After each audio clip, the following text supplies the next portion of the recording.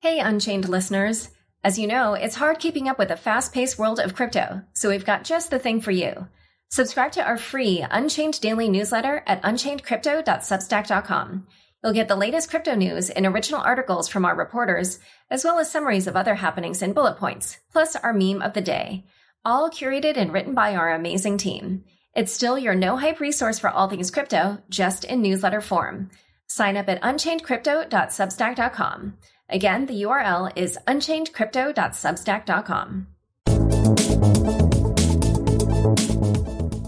Hi, everyone. Welcome to Unchained, your no-hype resource for all things crypto.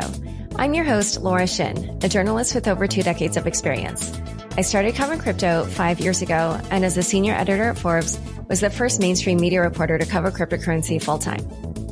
Indexed Finance allows you to buy passively managed indices for crypto and DeFi's hottest markets. Passive portfolios at your fingertips. INDEXED.finance. The Crypto.com app lets you buy, earn, and spend crypto all in one place. Earn up to 8.5% interest on your Bitcoin and 14% interest on your stablecoins, paid weekly. Download the Crypto.com app and get $25 with the code LAURA. The link is in the description.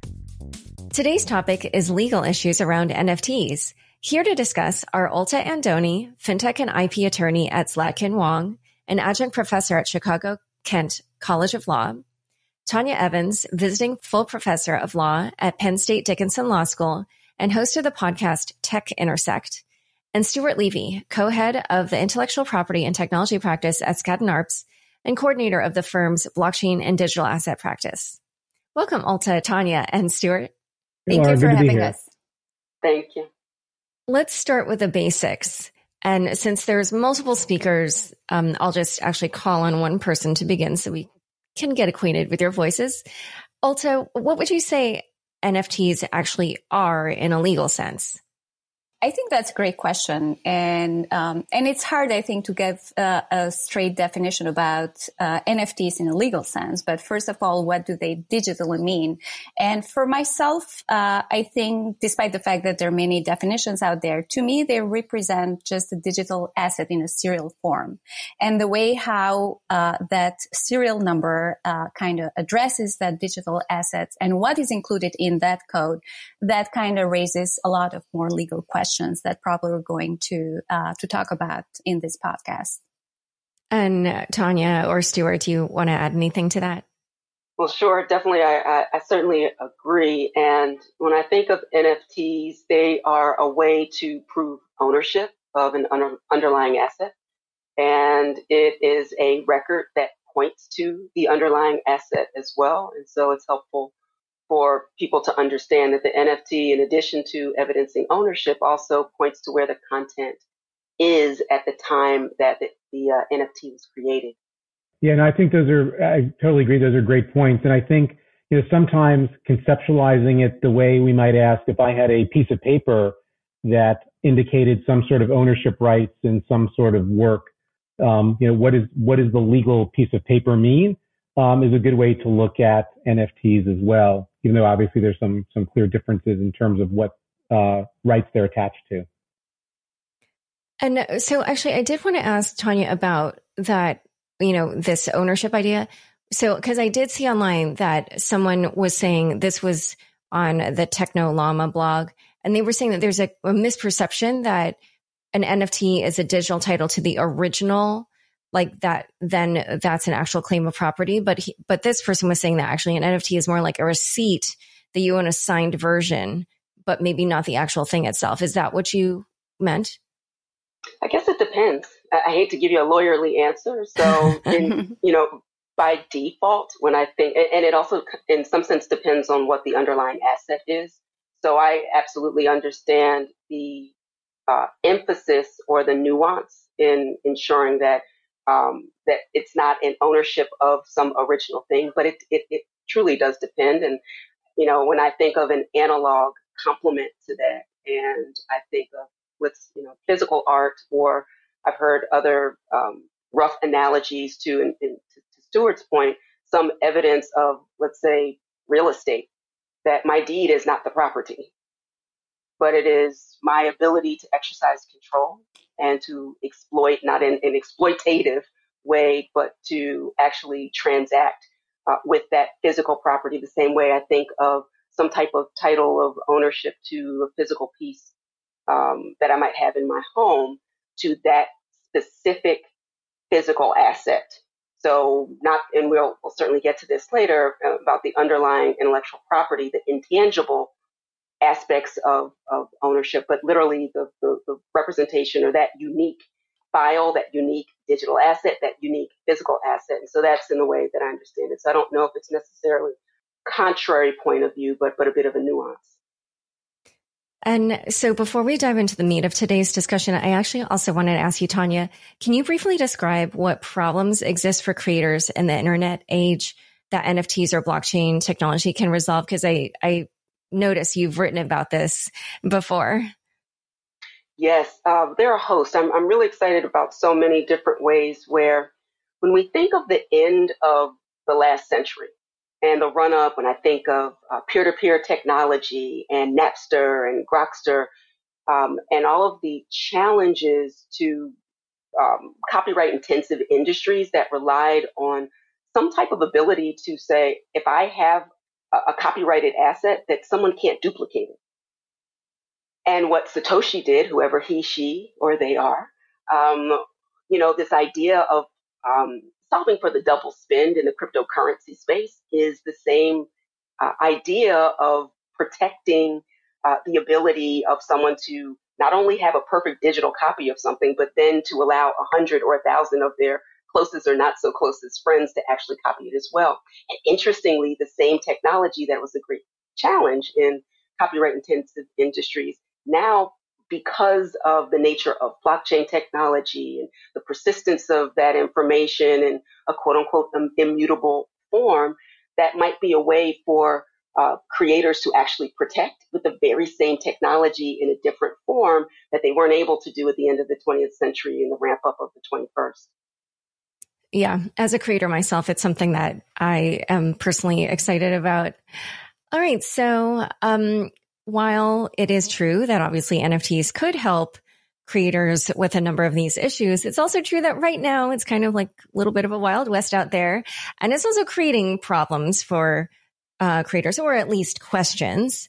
And so let's just start with like some of these basic ones that I feel like are kind of occurring a lot now that there's all kinds of different ways that these NFTs are being created. So just like from the beginning, what rights are required for any one person to create or mint an NFT, if any? I'll jump in on that one. So it's a great question. And it's one that I think is going to take a little bit of time to shake out in a variety of different industries. So the reason for that is that for some artists, be they musical, digital, other, they have all the rights to their work. So they don't have to worry about whether they have the appropriate rights. They're the sole creator. They hold the entire, what we know in the intellectual property world, the entire bundle of rights. But for a lot of works out there, the rights have been allocated amongst a number of different parties. So it could be that some party owns the distribution rights, some party owns the display rights, some party owns the performance right, some party contractually has a right to commercialize. And so if you got all those parties together and said, now we want to create an NFT of that work, which rights holder has the appropriate rights to do that? And can they do that unilaterally without the other rights holders is something that I think is going to take a little bit of time to shake out. I think what we're seeing already, and NFT's been around for a while, but this wave is pretty recent, is in a lot of different industries with libraries of very valuable intellectual property is already building into their contracts to make explicitly clear who has the right to mint an NFT of a work and what exactly that means. And I think we're going to continue to see that just as with other new technologies as they've evolved, people started folding them into the litany of rights that are granted or withheld. And I agree with Stuart. I think the biggest confusion that I see right now in this space is that it's not only about the rights that creators are giving away or buyers are buying with these NFTs. I think the misconception is, what do these rights include? And I think like the analysis gets even more complicated, especially when we're talking about copyright ownership that, let's say, it includes multiple copyright authors.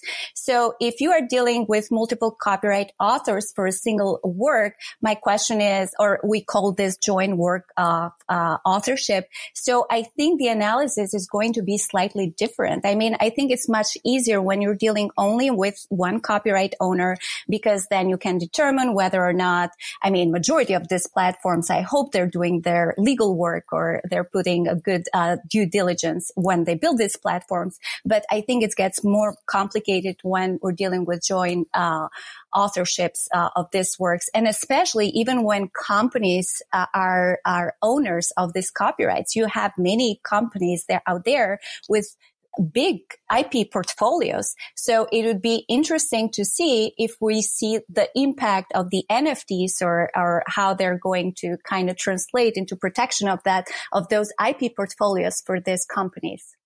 That's a good point, because when I think about, certainly we have NBA Top Shot as an example, but also what has recently happened with DC Comics and having their independent contractors kind of stand down while they flesh out exactly the precise nature of what's going on with their works. And so it will be very, very interesting to see what these companies do, because oftentimes when we have a company and an independent contractor or an employee for that matter, creating this, creating on behalf of the platform, generally speaking, we're always talking about work for hire, but that can be very narrowly construed. And what was the intention of the parties at the time of contracting?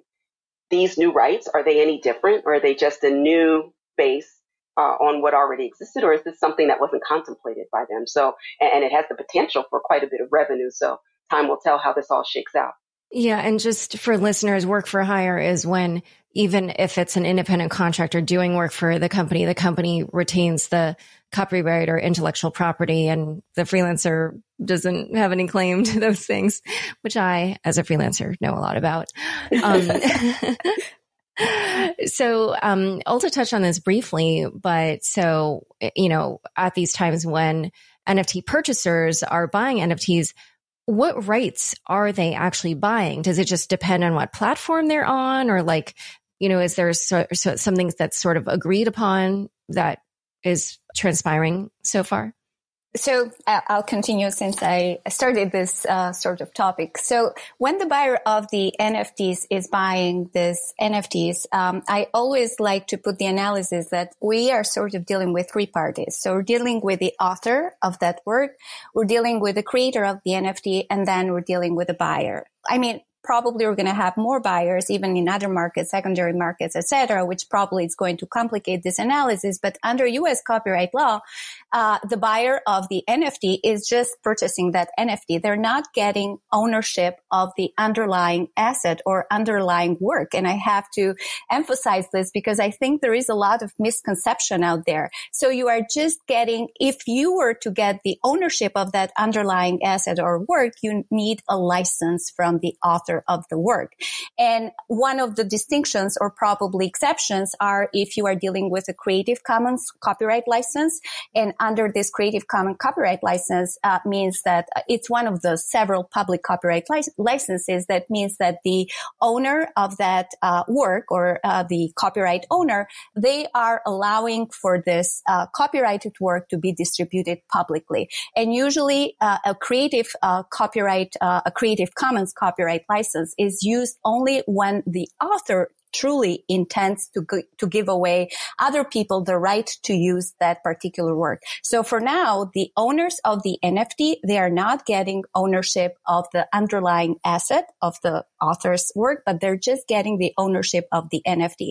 And I think it's very important for the platforms that are listing this NFTs for them to specify the terms under, and by the terms I mean hopefully they're going to be included in their smart contracts, and in order to define what are those rights that NFT purchasers are getting from the NFT creators.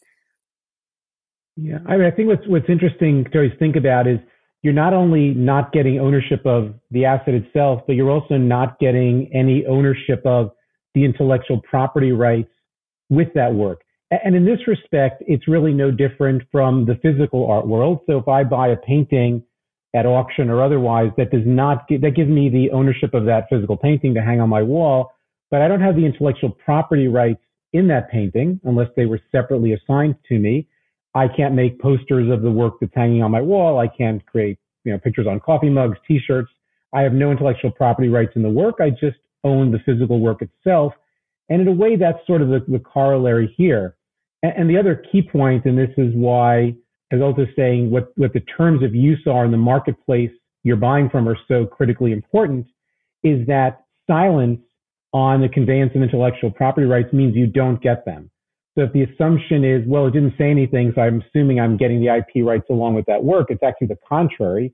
You don't get the intellectual property rights with the work. Most marketplaces are very explicit to tell you that, just to eliminate any ambiguity, doubt, protect themselves.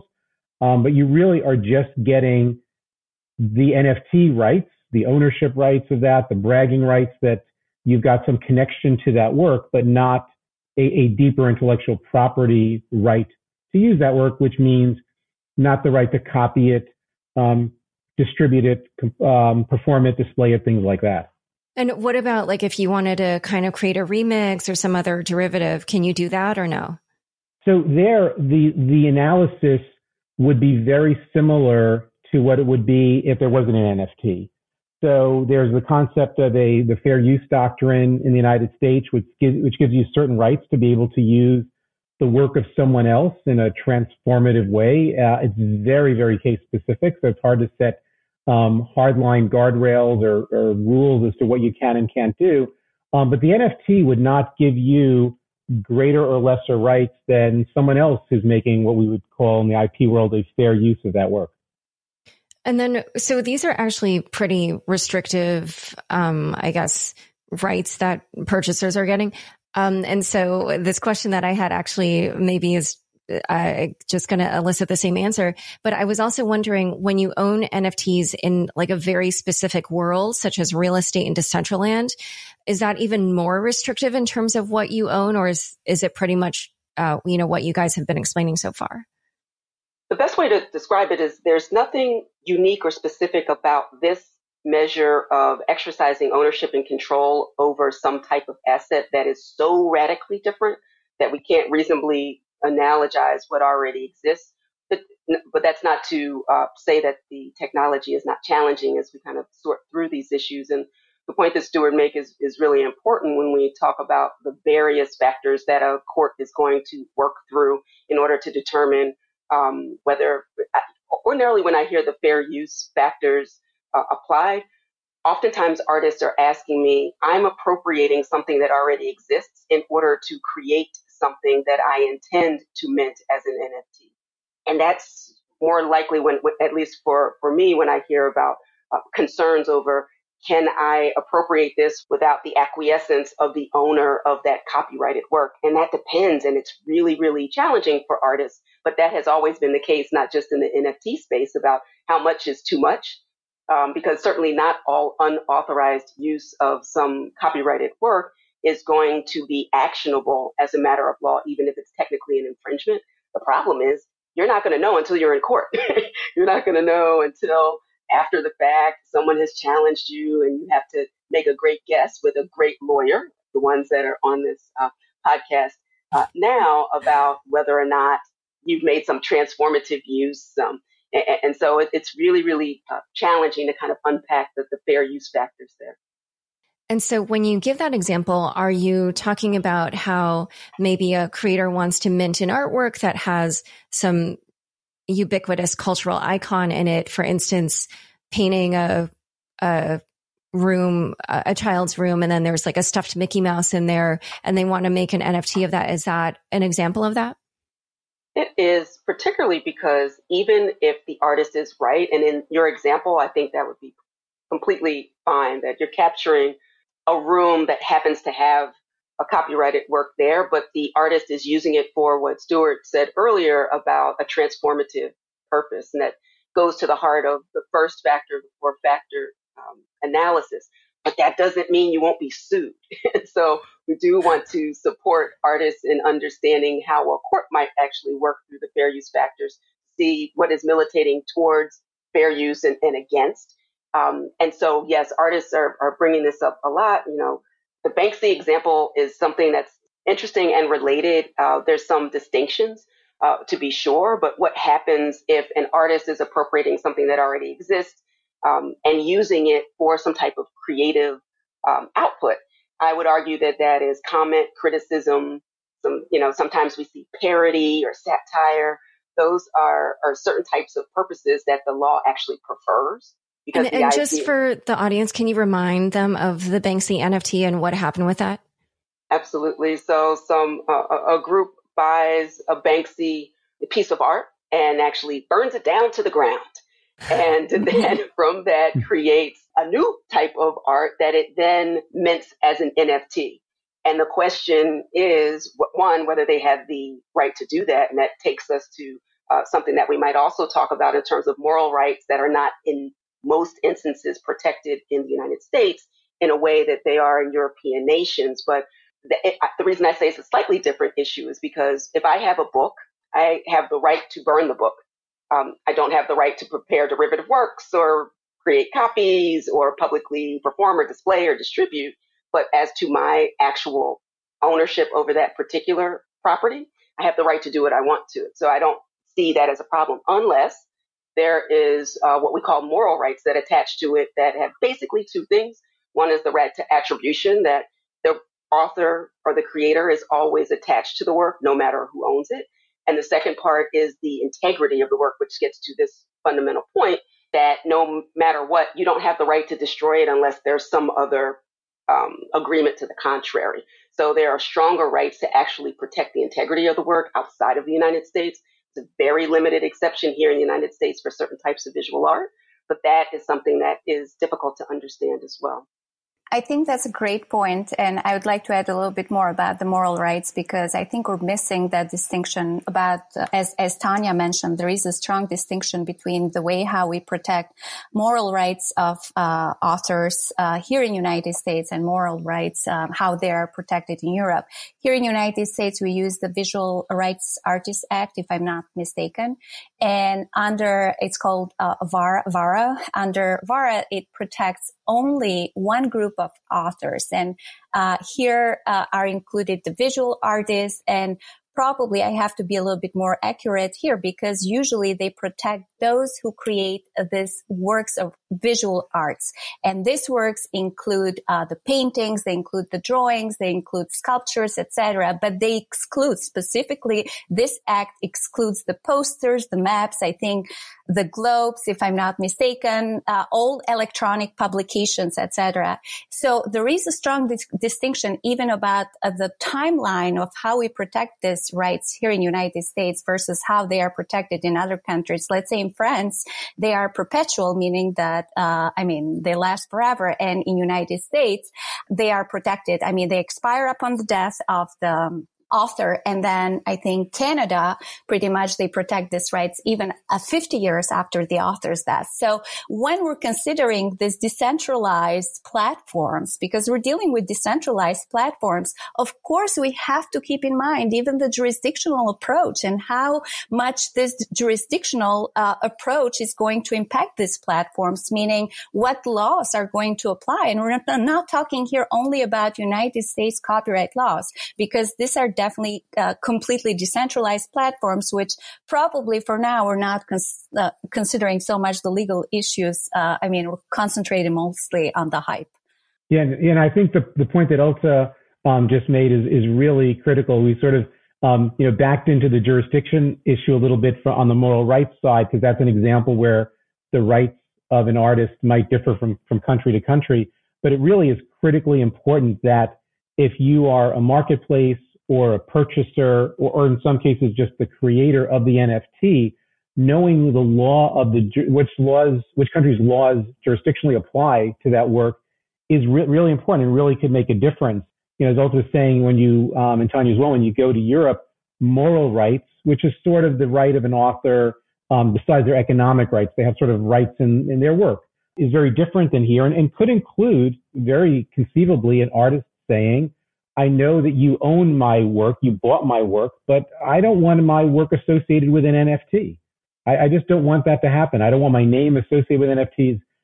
I don't like, energy consumption in blockchains. I don't like cryptocurrency. I don't just like this whole field. There's a million things they could say, and they possibly have a strong argument that their moral rights are being violated by you creating an NFT of a work that you purchased of them in ways that, again, might be different from country to country, depending on where the artist is from. Absolutely. So then the jurisdiction that applies is the one where the original artist resides. Is that kind of the general way it goes, or? I think this is going to depend. I mean, I think, from the work that I have done in the space, I would say that the jurisdiction is pretty much the one that applies between the platform and the creator of the NFT. But I predict that probably we're going to see a lot of more jurisdictional issues coming up, especially if we are dealing with infringing. If you have these authors of, not only paintings or musical work, because we have seen NFTs also in the gaming industry. So if we are going to see more infringement actions, then I predict that these jurisdictional issues are going to come up and be a little bit more dominant in the industry, and probably are going to determine even what sort of remedies plaintiffs are going to have. And do you think it would be possible in the future for an NFT creator to somehow embed into the NFT which jurisdiction would apply in case of a dispute? I would hope so, but I think that would be a great burden on the platforms. I think that's true. And think about what, the fact that you have to contemplate and kind of foreshadow all of the things that might have to happen on the front end, because once you mint it, it's minted. And so it presents interesting concerns. If you're thinking about smart contracts, programmable tokens, that's the beauty of the technology. But the reality of once it's minted, it is what it is. We're likely to see and really test how smart contract code and NFTs are more fully integrated with plain language contracts as well. I think we're asking a lot of artists who, generally speaking, don't like to involve themselves at this level. But I'm seeing a real sophistication emerge among artists who are kind of taking off their artist cap and really thinking through some, at a bare minimum, the technology issues that are driving some of the legal questions that we are grappling with today. What's also interesting on the jurisdiction front is that all the marketplaces have a governing law. There's a jurisdiction section. A lot of them have arbitration sections. But that probably only relates to jurisdictional issues, or, what jurisdiction would apply, what governing law would apply with respect to issues that you have with the marketplace itself. If there's a dispute with the marketplace, it probably does not then wash over to mean, well, the rights of the artist are covered by that governing law, or the rights of the purchaser as the NFT moves around are still back to what that marketplace initially said. It'd probably be interpreted to just mean issues vis-a-vis the marketplace and the buyer and the seller against the marketplace. And I think it would be interesting to also see, now that I'm kind of thinking more about this, because we do not have any precedents right now in United States. So I think, and I'm not wishing that we see more infringement action. My point is that probably we're going to see a little bit more from the courts later on, because the courts are going to determine or kind of establish probably that framework that is going to be applicable in case we have these questions about jurisdictional issues that these platforms probably should integrate into their metadata, into their smart contracts, and the way how they're going to structure, as I said, especially when it comes to the legal terms and terms of services that they would include. So unless we have some precedent in regards to the NFTs, maybe, we're just sort of brainstorming right now, and it's a good question, but it's a very hard question to answer. Yeah, I agree.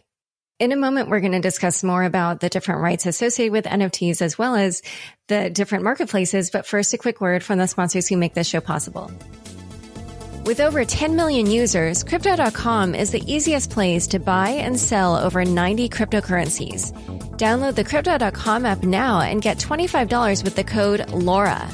If you're a hodler, Crypto.com Earn pays industry-leading interest rates on over 30 coins, including Bitcoin, at up to 8.5% interest and up to 14% interest on your stablecoins. When it's time to spend your crypto, nothing beats the Crypto.com Visa card, which pays you up to 8% back instantly and gives you 100% rebate for your Netflix, Spotify, and Amazon Prime subscriptions. There is no annual or monthly fees to worry about. Download the Crypto.com app and get $25 when using the code LAURA, L-A-U-R-A. The link is in the description. Want to get exposure to the top DeFi and crypto projects but don't know where to start? Indexed Finance allows for users to buy indices that represent automated and passive tokenized portfolios, such as the DeFi 5, an index of the top DeFi projects which reweighs and reindexes autonomously. Indices such as DeFi 5 enable you to get exposure to the growing DeFi and general crypto markets by holding one simple token, and you'll always be holding the top assets for that market. DeFi 5 has been the best performing DeFi index available with over 400% growth since its inception in December. Get DeFi 5 and others such as the new NFT index today at indexed.finance. That's INDEXED.finance. Back to my conversation with Alta, Tanya, and Stuart.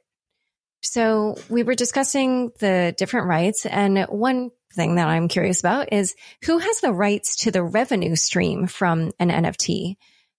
Well, it's interesting. My research assistants and I have been poring over. I know the others on today are also doing the same, poring over the terms of service to see how things are shaking out. We started kind of from a best practices point of view. Well, I won't use the term best practices, but one of the most forceful, comprehensive, and complete comes from NBA Top Shot but it's a purely centralized environment. So you kind of roughly use that by analogy to look at the OpenSea and the Nifty gateways of the world to see how they are categorizing the revenue split there. One of the powerful components of programmable tokens is the ability to participate not just at that initial purchase, but also for downstream revenue as it continues to flow automatically to various addresses. And each platform is offering a different split. We really first saw this in the context outside of the Nifty space with, I think of like Imogene Heap and what she was doing in music, like Ujo Music and some of those platforms that were testing out this idea of shared revenue, both for the platform, for the artists, any other artists who may participate or have the right to receive royalties, both, for each and every sale. And so we see that now in the NFT context as well. And it's a powerful way to empower artists. This is one of the other things to your earlier point about how to meaningfully empower artists in a way that currently has traditionally been missing in the entertainment industry.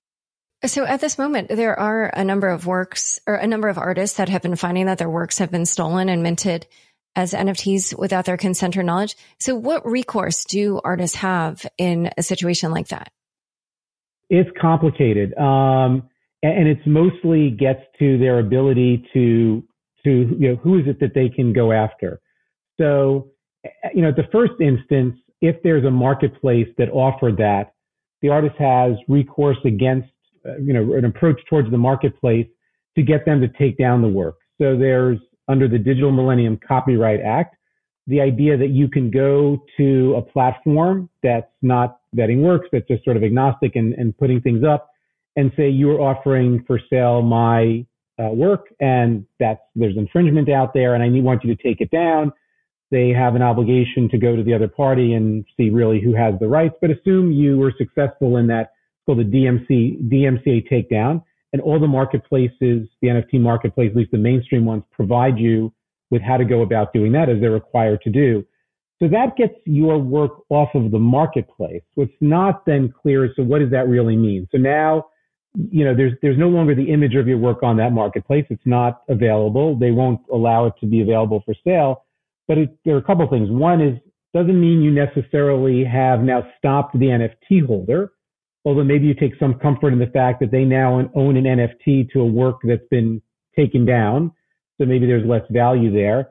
but it does not also protect you from the fact that your work might be out there in the world on different platforms, and you might need to go out on a case-by-case basis and try to get it taken down there as well.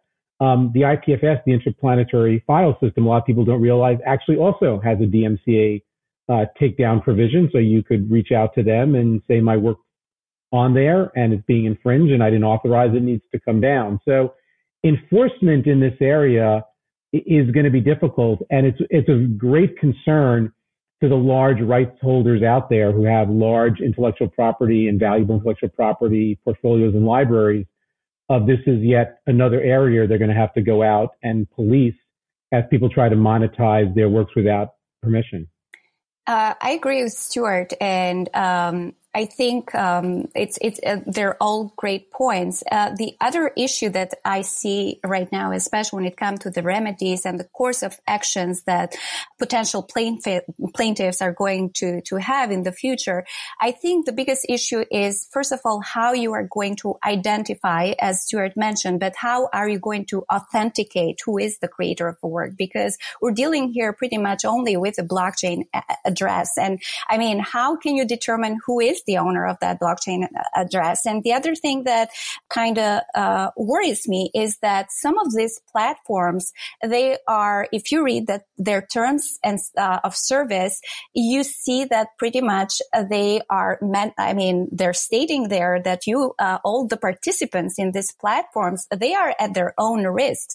Only some curated, well-curated platforms, I see that they're doing a great job at establishing those terms of service and probably providing for some limited liability for the participants in that platform.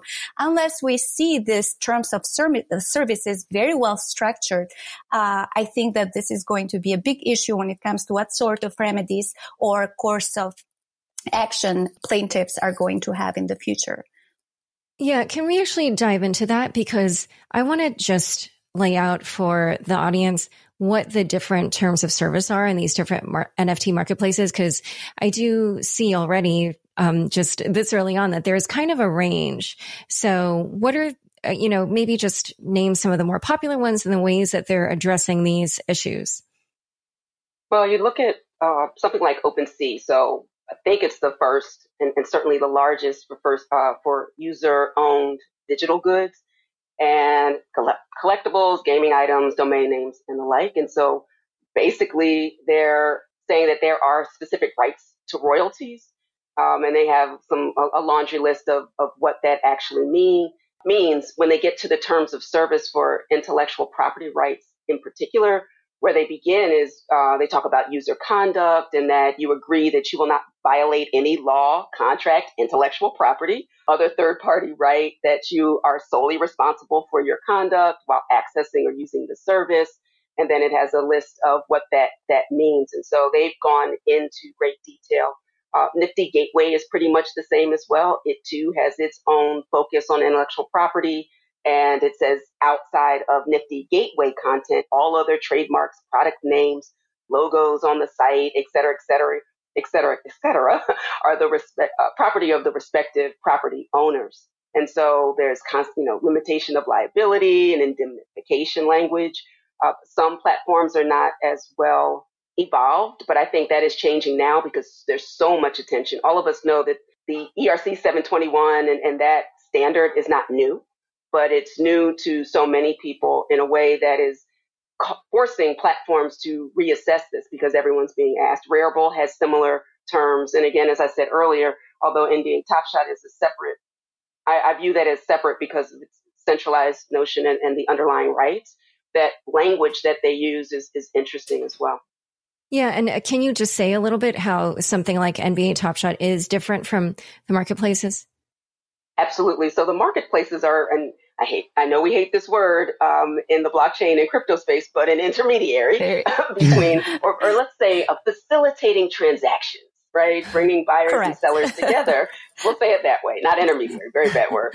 So that's very different than NBA Top Shot that says, we see a really great opportunity here and we own a lot and people really want it, right? And so they are leveraging the technology in a way that bridges the divide from traditional collectibles in the basketball collectible cards in their packs, but their language is very specific. We own all of this. When you purchase a Nifty in this space, you are getting the right to this pack and the ability to collect. You can only buy it from this platform. There is no protection for you if you buy it in the secondary market.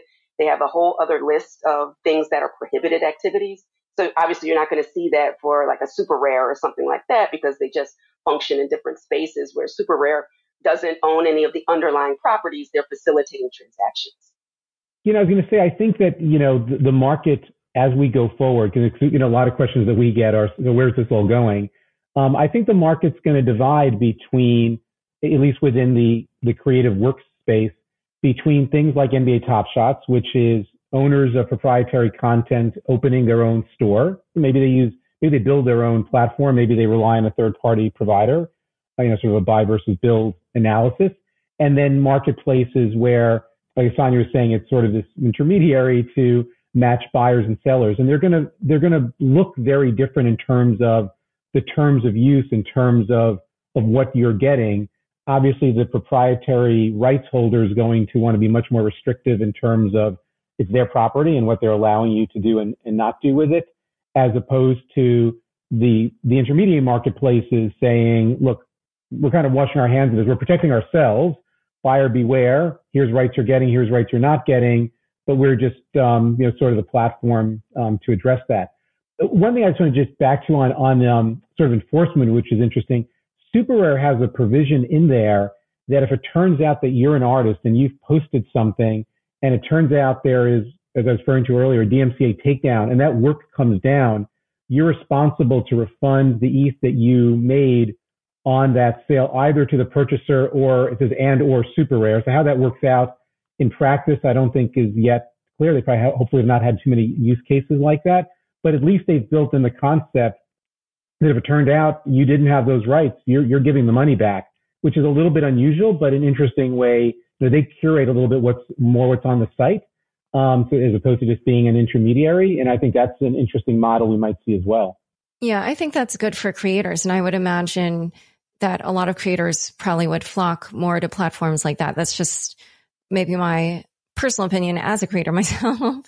But that kind of leads me to another question. So are some of these platforms doing more to verify that the minters of these NFTs actually do have the rights, or are they all pretty much, kind of like Scouts Honor type situations?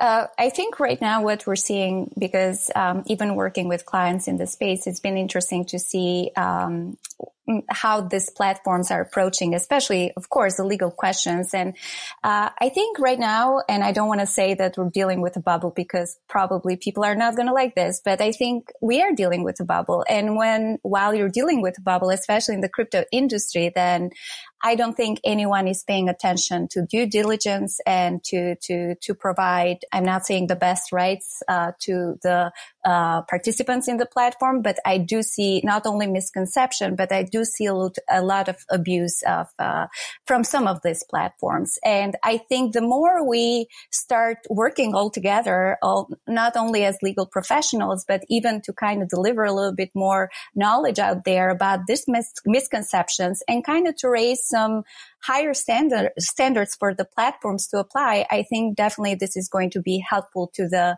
NFT industry because there is so much potential. And as I always like to say, if there is potential, then we really have to be smart to use this potential. I want to also touch on two, to my mind, related issues. One is the first sale doctrine. Can you define that and explain how that would apply to NFTs? And then I think that leads us into the topic of licensing as well. So if you could maybe also describe how, what licenses do and how they're different from rights.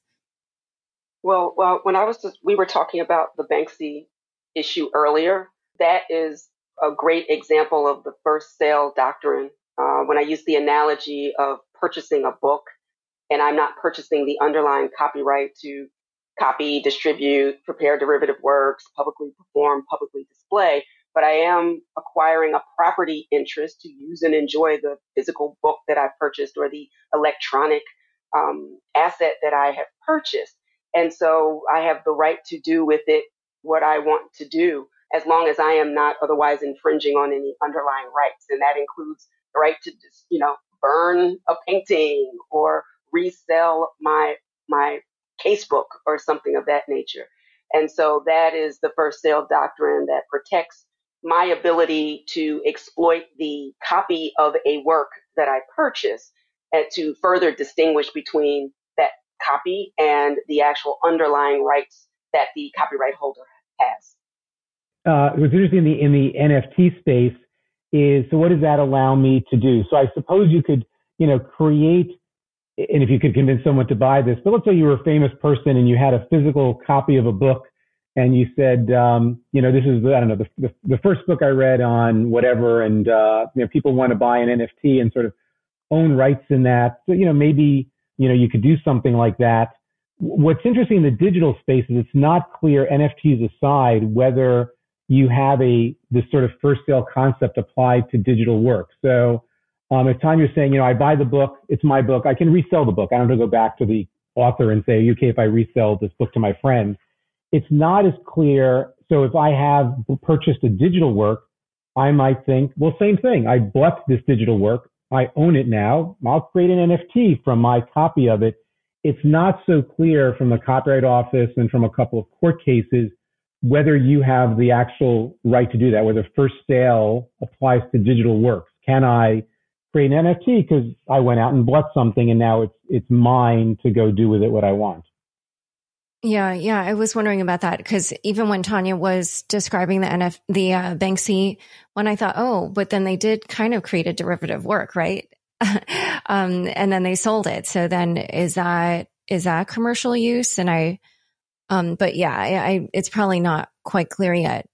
I think some of the ways that some of these different platforms are kind of tackling this is to offer these licenses instead. So when a user gets a license as opposed to, getting the rights, which they're generally not when they're getting an NFT, what are they getting when, they have this license?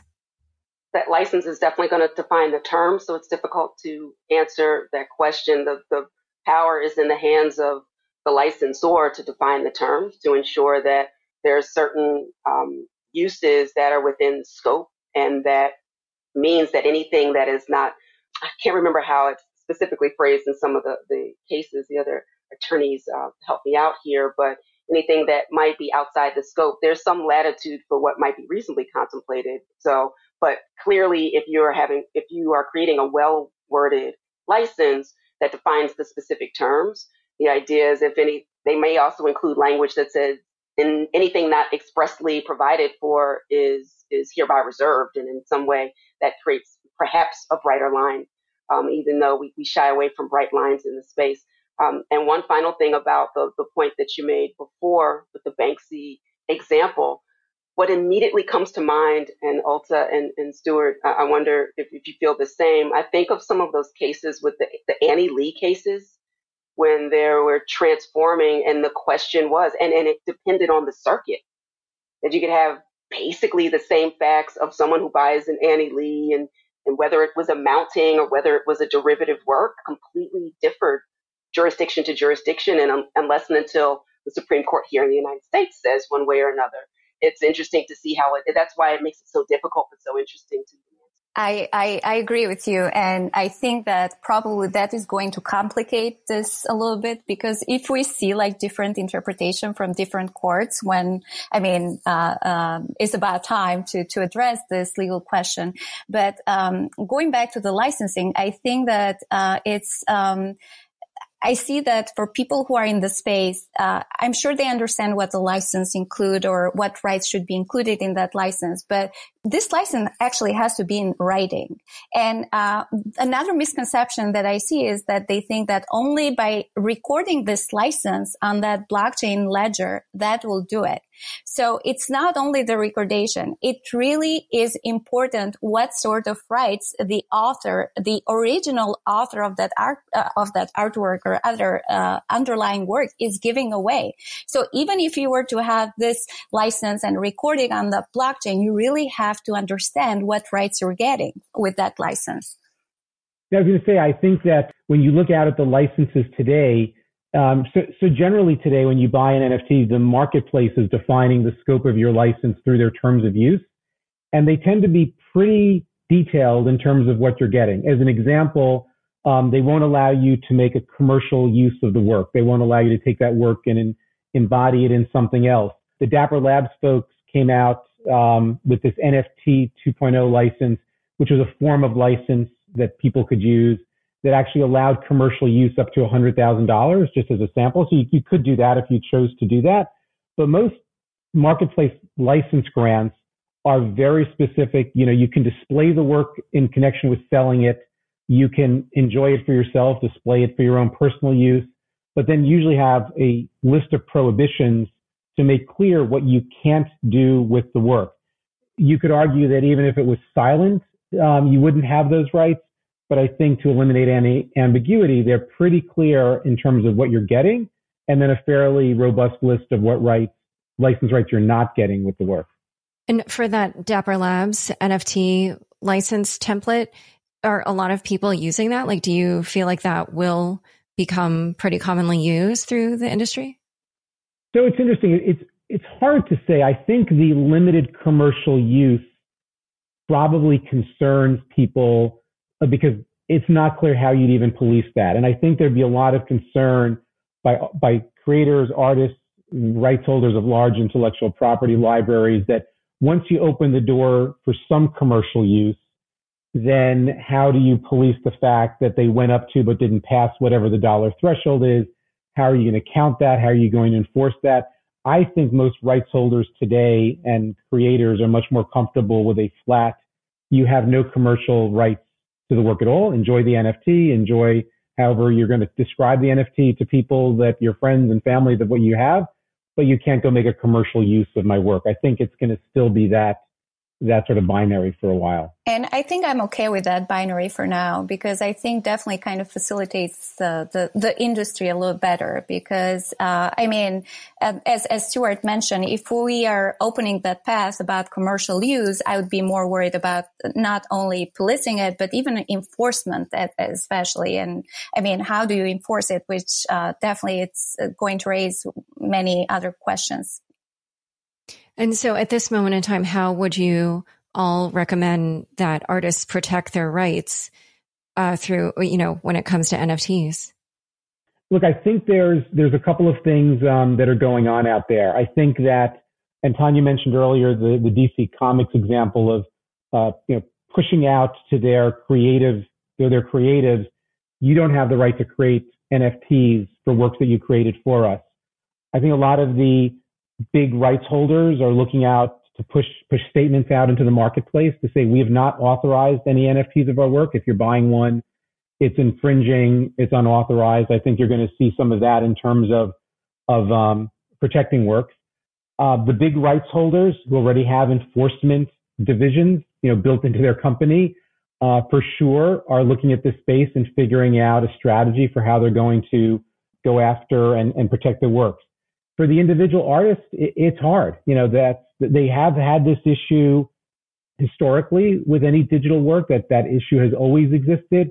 I think NFTs, while providing tremendous upside and benefits to artists, has also unfortunately created, like with everything, piracy, infringement, and unauthorized use, and has now created a headache for them to go out and police their work in ways where they might not have the capability, just the time and resources to be able to do that. So I think it's going to be a little bit of a challenging time for artists who are just working alone and not part of a large organization with that infrastructure built in.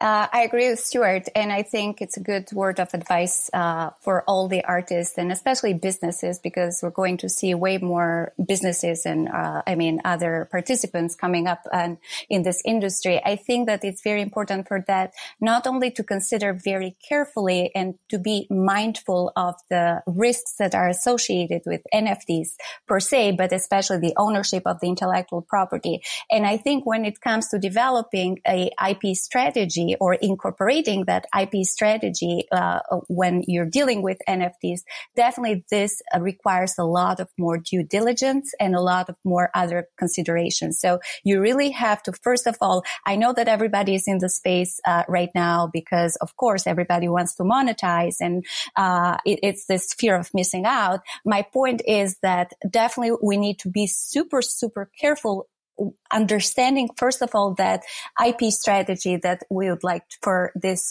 platforms, especially participants in the platform, to integrate. So in terms of empowering artists, I really want to encourage them to take their time. That FOMO is real and the craze in the market is real. But if this space is to have longevity, and if you are to have longevity as an artist, you need to take care of business. This is an exciting time, I think, in particular, for underestimated and traditionally marginalized artists as well. And so for women and people of color, when I think of the Black art movement in the space and the power, there's a lot of excitement around it. Micah Johnson, Corey Van Loo, so many are doing some great things in the space. But you have to take your time and learn the business and the legal sides before you jump in, because this isn't a world where you can't easily undo things. So you have to be mindful and protective of your art and the space. Yeah, that's a good point. All right. So we're going to switch to one unrelated topic before circling back to this, because I couldn't really figure out how to fit this into the discussion. But many in the NFT community, such as Meta Koven, the founder of MetaPurse, who are, this organization bought Everydays, which was the Christie's auction NFT piece for $69 million. So a lot of these people get excited by the fractionalization of NFTs. But I wondered, how does that intersect with securities law?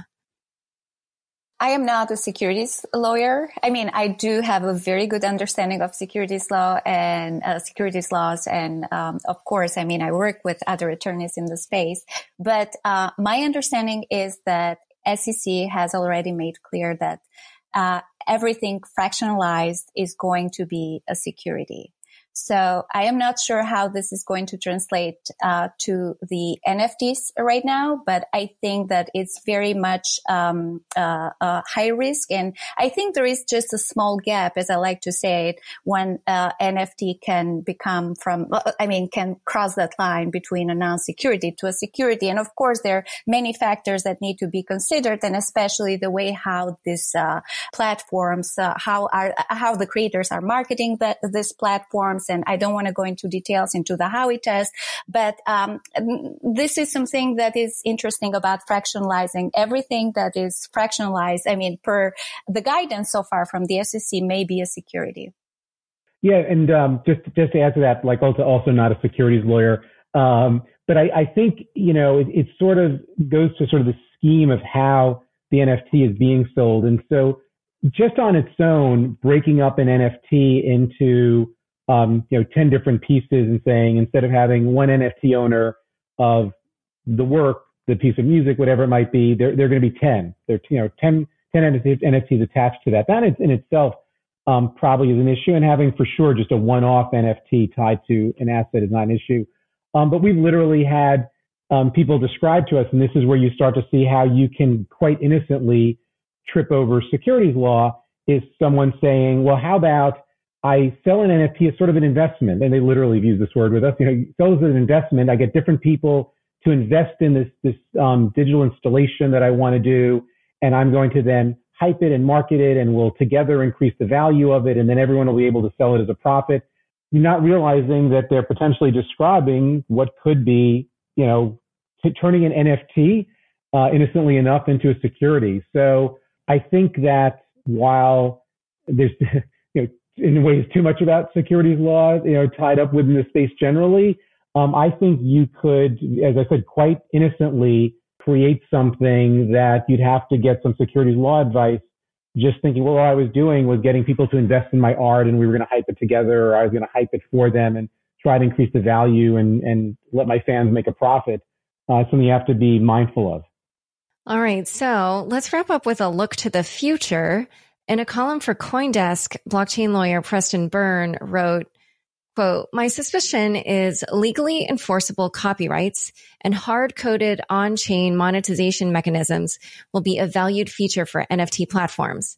And that platforms with the most effective monetization schemes will attract the most in-demand content creators and therefore the best content. And I wondered, did you guys agree with that? And do you think that enforceable copyrights will be embedded in the NFTs themselves? And in general, how do you think NFTs will change the current business landscape for content creators?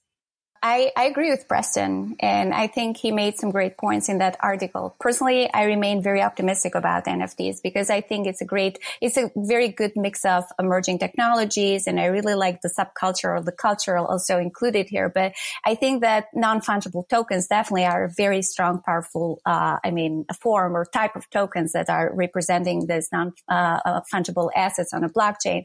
But when it comes to the monetizing aspects, Preston mentions in the article, something that I would like to add is that for now, it's kind of hard to understand the goal or the reasons why people are getting involved. Of course, is the monetization part, but for some of them, maybe even a little bit more cultural, or it's just the idea like why this person can buy the NFTs. And I see this a lot even from my clients, and why can I not buy? So are we here right now for the experience?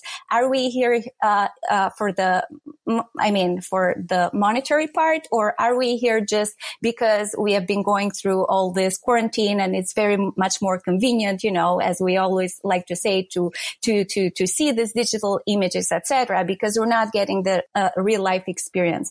My point is that it depends, but definitely I think that the NFTs, if we are careful with addressing the legal questions, are here to stay. But probably, we are going to see a lot more coming up as the space kind of clears out from some projects that probably are not there yet. I definitely understand Preston's point. I'm concerned about it, though, particularly because from a United States point of view, this idea of the economic incentive is going to drive culturally valuable properties is concerning to me. And it's because of the traditional gatekeepers in the art space. Predominantly white art institutions, museums, historians, they serve as the gatekeepers and also the ones that deem something valuable. And if we are only looking to the economic value, that's concerning to me. But it's still the technology certainly has the potential to allow more voices, more perspectives, and empowerment of those, again, that have traditionally been marginalized. If we don't adopt the same traditional structure that assesses what value is, that therefore drives access. Okay, and Stuart, go ahead. Great. Well, first I'll agree with everything Tanya said, even though I couldn't hear what you were saying. But I agree with what Olta was saying as well. I think what's so interesting is I think that the hype and sort of the silly things that are going on out there with people just overpaying probably for digital art just because they want to be sort of part of the experience. I think that's going to wash away. I think that the reason NFTs are here to stay and are going to be so dramatically important is the number of rights holders with significant and valuable intellectual property rights who are looking at this market incredibly seriously is actually astonishing to me because it's happened so quickly. We kid around in our group that for a lot of these companies, I'm sure back at the end of 2020, the business plan for 2021 did not include like an NFT division and NFT revenue stream. And here we are in mid-March, and they're all like building them out and thinking of whether they should have a platform, by Q2 to sell these. And I think that's really going to happen. So I don't think that's going to go away. I think even if all the other, people spending a lot of money on digital art that no one kind of gets why you spent money for, even if all that washes away, I don't think it all will, but some of it will. I think that's going to remain. And what'll really, really be interesting to see is for years, all of us in this space have talked about, what is the moment where people start to pay more meaningful attention to blockchains and cryptocurrencies. And, maybe this is it. The number of people who know today what a MetaMask is, who didn't know 3 months ago, I would bet you this has been the event that's really changed that probably in the most dramatic way. Look, part of it is the spike in, Bitcoin, but I think a lot of it is this. And this really could turn out to be a watershed moment writ large for this space. Yeah, I agree. Fred Ursum tweeted some variation on the notion that it was something like, it turns out a lot more people care about music and culture than they do about finance and technology. And I was like, yep. I think the Dapper Labs folks have said for a while, not to misquote them, that, games and entertainment is what's going to bring people to this space, exactly, maybe more so than financial instruments. Yeah. Yeah. All right. Well, this has been a fascinating discussion. Where can people learn more about each of you and your work? So I am on Twitter. My Twitter handle is Andoni Olta. I'm also on LinkedIn, and I also write for CoinDesk, for Decrypt. Happy to answer any questions. You can find me at advantageevans.com, and also I live on Twitter, so I'm happy to engage there and keep the conversation going. I'm at IP Prof Evans. Yep. So also on LinkedIn and accessible through the Skadden Arps website. Perfect. All right. Well, thank you all so much for coming on Unchained. Thank you. Thanks, Laura. Thank you. Thanks so much for joining us today. To learn more about Olta, Tanya, and Stu and their respective organizations, check out the show notes for this episode. Don't forget, you can now watch video recordings of the shows on the Unchained YouTube channel. Go to youtube.com/c/Unchained podcast and subscribe today. Unchained is produced by me, Laura Shin, with help from Anthony Yoon, Daniel Ness, and Mark Murdoch. Thanks for listening.